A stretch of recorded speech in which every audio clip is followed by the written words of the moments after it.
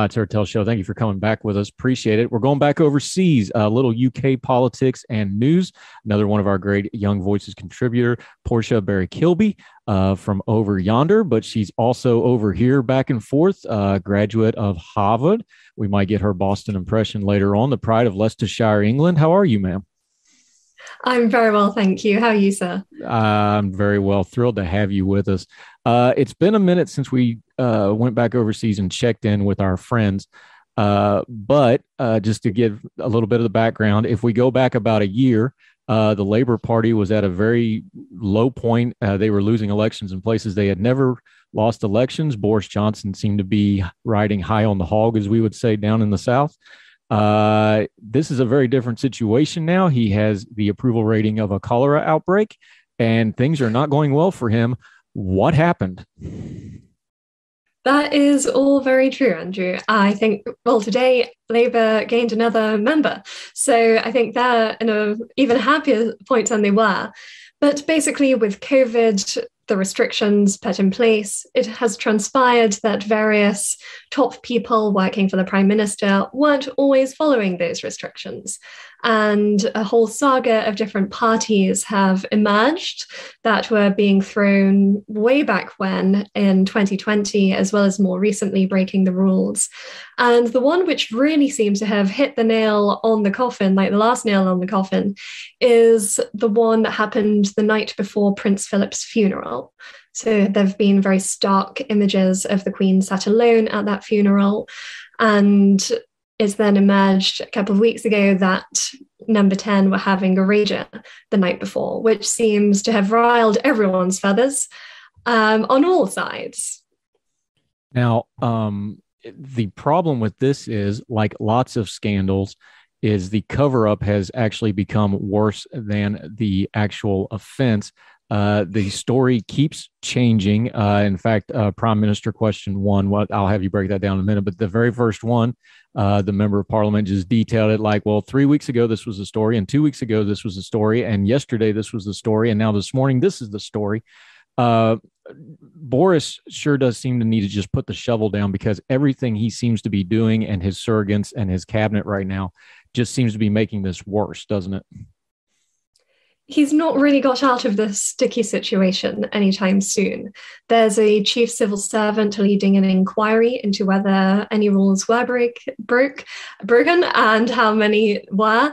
And Boris's line of argument has been kind of memed, saying, I can't possibly say if I was at a party until the investigation is complete. That will tell me if I was there, which isn't quite what he said, but it seems to, he's definitely dodging the questions and apologizing in very caveated terms.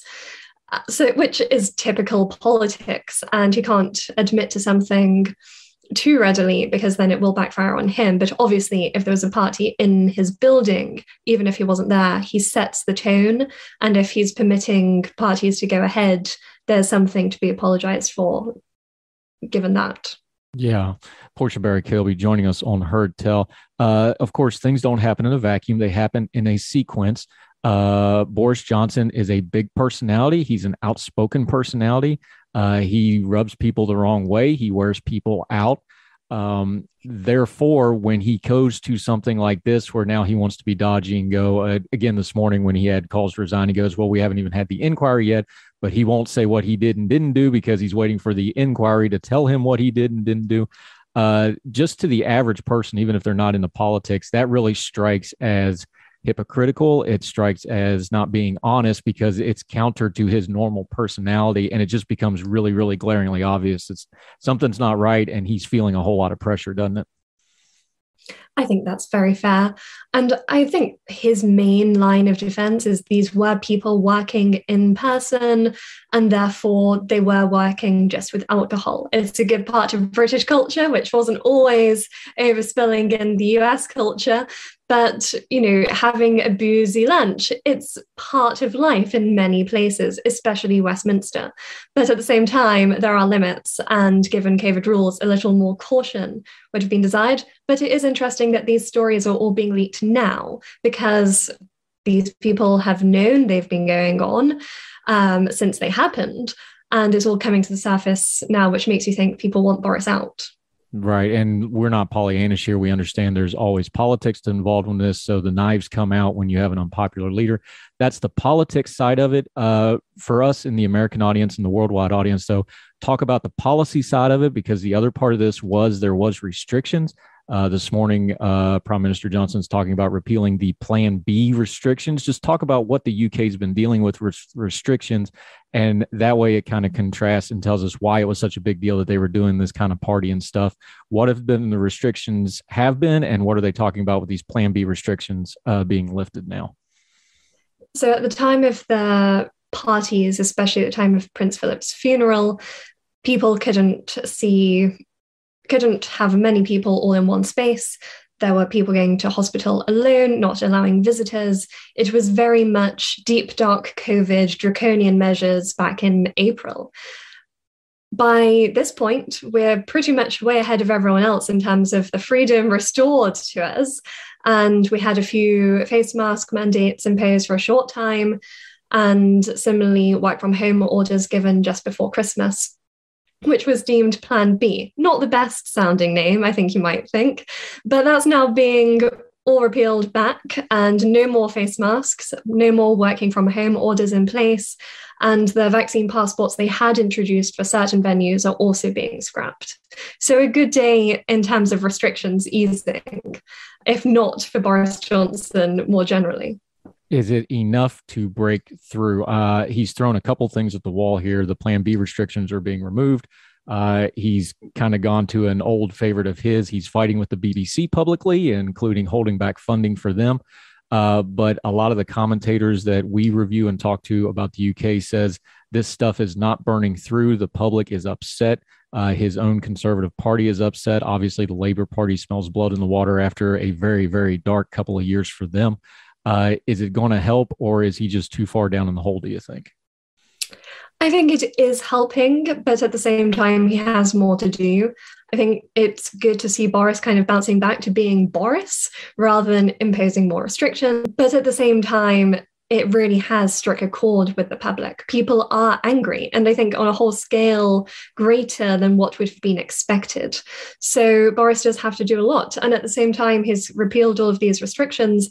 A lot of the public are quite concerned about COVID. The messaging around Omicron was all very scaremongering and doom and gloom. So to then suddenly do a 360, you do have to think, is this actually going to play well to the people you need on board, especially the Red Wall voters and the new intake of MPs from 2019. Boris, it's not over for him yet.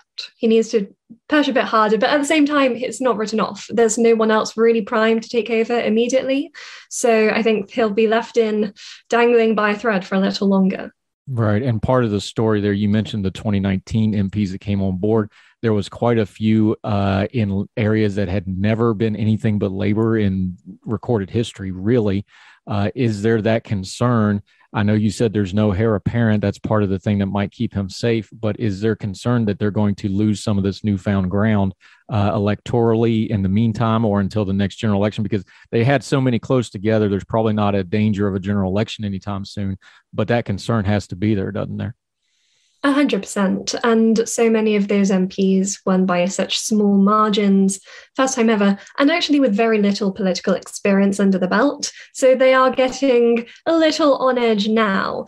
And we saw today one of those new intake MPs announced at Prime Minister's Questions, which is the weekly scrutiny session, shall we say, walked over to the other side and defected to Labour because he had more faith in the leader of the party, Keir Starmer, than in Boris Johnson, which kind of shows the real nuanced political conversations some of those new MPs are able to have, which is none.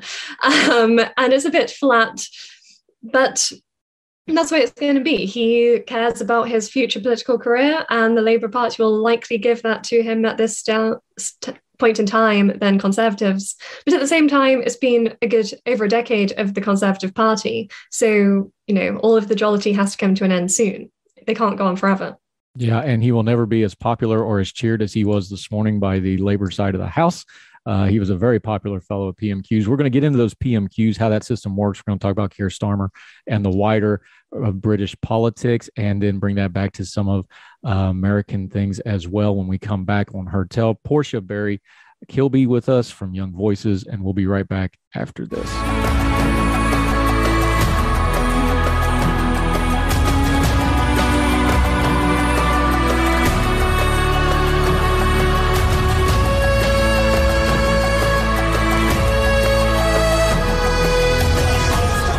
Welcome back to Heard Tell. We're continuing with Portia Berry Kilby, who is a graduate of Harvard, but hails from England. You'll know this as soon as she starts speaking again with that wonderful accent of hers. Something very uniquely English. I love it because I'm a glutton for political punishment.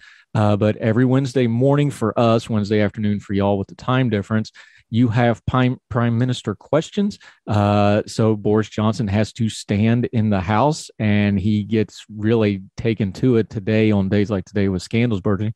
Real quick, though, for folks that aren't familiar with the parliamentary system, why is that so unique that you have that Prime Minister question every week, and your leadership, whichever party has the leadership, they really do have to kind of stand and face the music?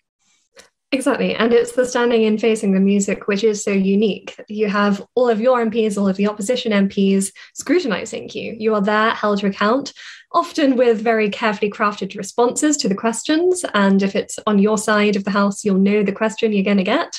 So it's easy to position yourself as more effective than perhaps you might be otherwise. But the Prime Minister is there every week for 30 minutes and has to take questions from all sides. It's a good face-to-face dimension of the UK system, and also the good heckling as well to go with it. So a bit of drama and pomp as well. Yeah, some days are more boring. The running joke, of course, is there's always some MP you've never heard of that wants you to come look at their train station. But today was not one of those. Today was a lot of high drama. It wasn't quite the Brexit level vitriol, but it got pretty intense today for Prime Minister Boris Johnson, didn't it? It did very much. So on the other side, Labour were hammering on about the parties, but it was party in terms of their attack against him. And I think one area where Keir Starmer let himself down was he was fairly jocular. There were lots of fairly cheap jokes, somewhat rather funny, but he was making light of the situation, which for a lot of the public is very serious, and it's an angry thing. So I think maybe Labour misjudged it in terms of tone, but they kept on going with the same line of attack. Yeah, and why wouldn't they? You bring up Keir Starmer, an interesting figure, because he basically had a mandate of don't be Jeremy Corbyn. We know that Labour was decimated under Corbyn's leadership. We know the controversies with Corbyn, the accusations of anti-Semitism. He obviously didn't have control of the party. They got electorally wiped out, as we've already mentioned, in the 2019 elections. What's the read on Starmer? Is he doing a good job? Is he a placeholder? Is he just kind of lucking out because Boris Johnson has done some self-inflicted wounds here? What's the read on him right now? I think Keir Starmer has the Labour Party, in a much safer place than it was under Jeremy Corbyn. But at the same time, I think Boris's performance with the Partygate, shall we call it, is boosting Keir. And any Labour leader at this point in time, although maybe Corbyn wouldn't be so successful, should have a fairly cushy position. It's been a long time of the Conservative Party in power, and people are inevitably going to get tired of that, unfortunately. And the Labour Party is there with a somewhat boring but also fairly unobjectionable man in charge. Policy-wise, is anything really getting discussed right now? We have this back and forth over the scandal. COVID's dominating everything else. Before this, though, there was real economic concerns. There's the migrant crisis. There's been months and months of really heated rhetoric with France, which England and France, that's nothing new, but we haven't seen it at this level for quite some time. This seems to be drowning out a lot of those other issues, but electorally, is there any appetite for those issues, or is it just all COVID and scandal right now? It is a lot of COVID and scandal, but at the same time, energy prices have really hit the front pages of prices expecting to skyrocket, and various things that could be done to prevent that cost of living hitting the average voter, but nothing really being done. So today, Labour presented their plan if they were in power, which they're not, and attacked the Conservatives for so far having done nothing. So those things do get some cut through, but until that actually hits people's pockets, it's the parties and the regret of having spent so long in lockdown not seeing people that's really resonating with the voters. What would break through? Is it the energy crisis? Is it the migrant issue in the channel that was getting headlines before the Partygate kind of knocked it off? The north of England is not happy. You always have issues with Scotland and the Independence Party. What do you think is a policy thing that might burn through some of this? I think the energy crisis and cost of living are definitely things that could take hold, especially as national insurance contributions are set to rise in April as well. I think the whole cost of living saga will be a big challenge for the Conservative Party to tackle, especially when they've had a very generous furlough scheme for workers during COVID. It's not the best situation in terms of money right now, and there are by-elections in May coming up. So it's likely the Conservatives will take a hit then, and it's just going to be compounded. I don't think Partygate will be forgotten by May, and by that point, cost of living will also be taking a hit. And in America, we're dealing with inflationary concerns, costs of food, costs of groceries, things like that. Has that been an issue in the UK and England also? Because we heard a little bit of rumbling over Christmas about some of the food costs and things like that from our UK friends. Is that going to be a pressing issue, or do they think there's going to be some policy changes with maybe the lifting of the COVID restrictions where the supply side of the economy starts to balance out a little bit more? I think there is hope that it starts to balance out a little bit more. And if there are one thing that's dominated in the British news has been food shortages intermittently during COVID. But then there's always arguments on the other side that it's not really a shortage and it's sensationalism by the media. You're concerned about the cost of living. They've talked about a rise in food banks in the UK. Back during the holidays, they talked about, Christmas in a can kind of became a little bit of a running joke in some media terms. Is the policy things that Boris Johnson could do right now, is it a matter of you think policy-wise they should just wait it out, or is this one of the things where there'll be immense pressure to try to do something and the do something may actually end up being worse long-term? No, well, I think there will be an immense pressure to actually do something, especially with April and cost of living rising for people across the board. The Conservatives have pledged to level up the country and invest in local areas. But that's not really going to have a tangible impact on people if they then can't afford basics, be that groceries, be that their energy bills. So there is a balance to be made. And if that is increasing national insurance to pay off the debt that's been accrued due to COVID, that's one argument, but it can't be at the cost of neglecting the average person's pocket and the impact it will have for them. In America, we have a real problem with having financial problems as a country, of course, our national debt, things like that. But the average person just doesn't really seem to care about it enough to make it a political issue. Is that the same in the UK? Do they worry about things like debt? Do they worry about the cost of these, y'all call them schemes, not in a bad way we do, that's just how you say it, these schemes to help the economy, to help workers during COVID? Is there a concern about those kind of fiscal issues, or is it just something that they just kind of take in due course? I think there is sometimes, from focus groups I've sat in on, there's always a slight worry that the government is spending too much.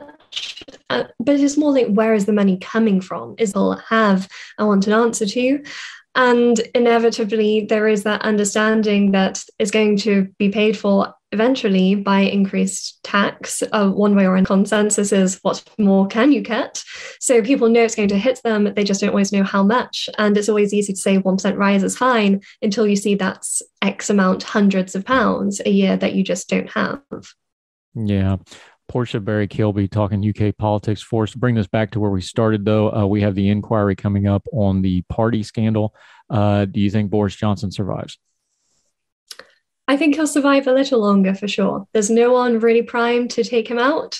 So it somewhat depends on the results of the inquiry. If it is these people all working and there was alcohol there, there's something of a get out clause. But if it's more damaging, then it's not looking good for Boris. And if he goes down, because we don't know the name, so I don't know who in the Conservative Party do you think would be the next man up if Boris Johnson just can't survive this and has to step down? The two most likely are possibly Liz Truss and Rishi Sunak. Whether any would be as popular as Boris was way back when is highly doubtable, but they're the two primed people. Yeah, and we will follow up with this in the future with you. Portia Berry Kilby, thank you so much for the time today. Let folks know where they can find you on social media and some of the projects you have going on so they can follow you. They can follow me with Portia BK on Twitter. And also Young Voices. If you look up Young Voices UK on Twitter, you can find those too. Yep, she's about 2 lines down than my page on Young Voices. We appreciate your time so much. Look forward to having you back, and you can update us on some of this in a couple of weeks. Thank you very much. Thank you, Portia. Thank you, ma'am.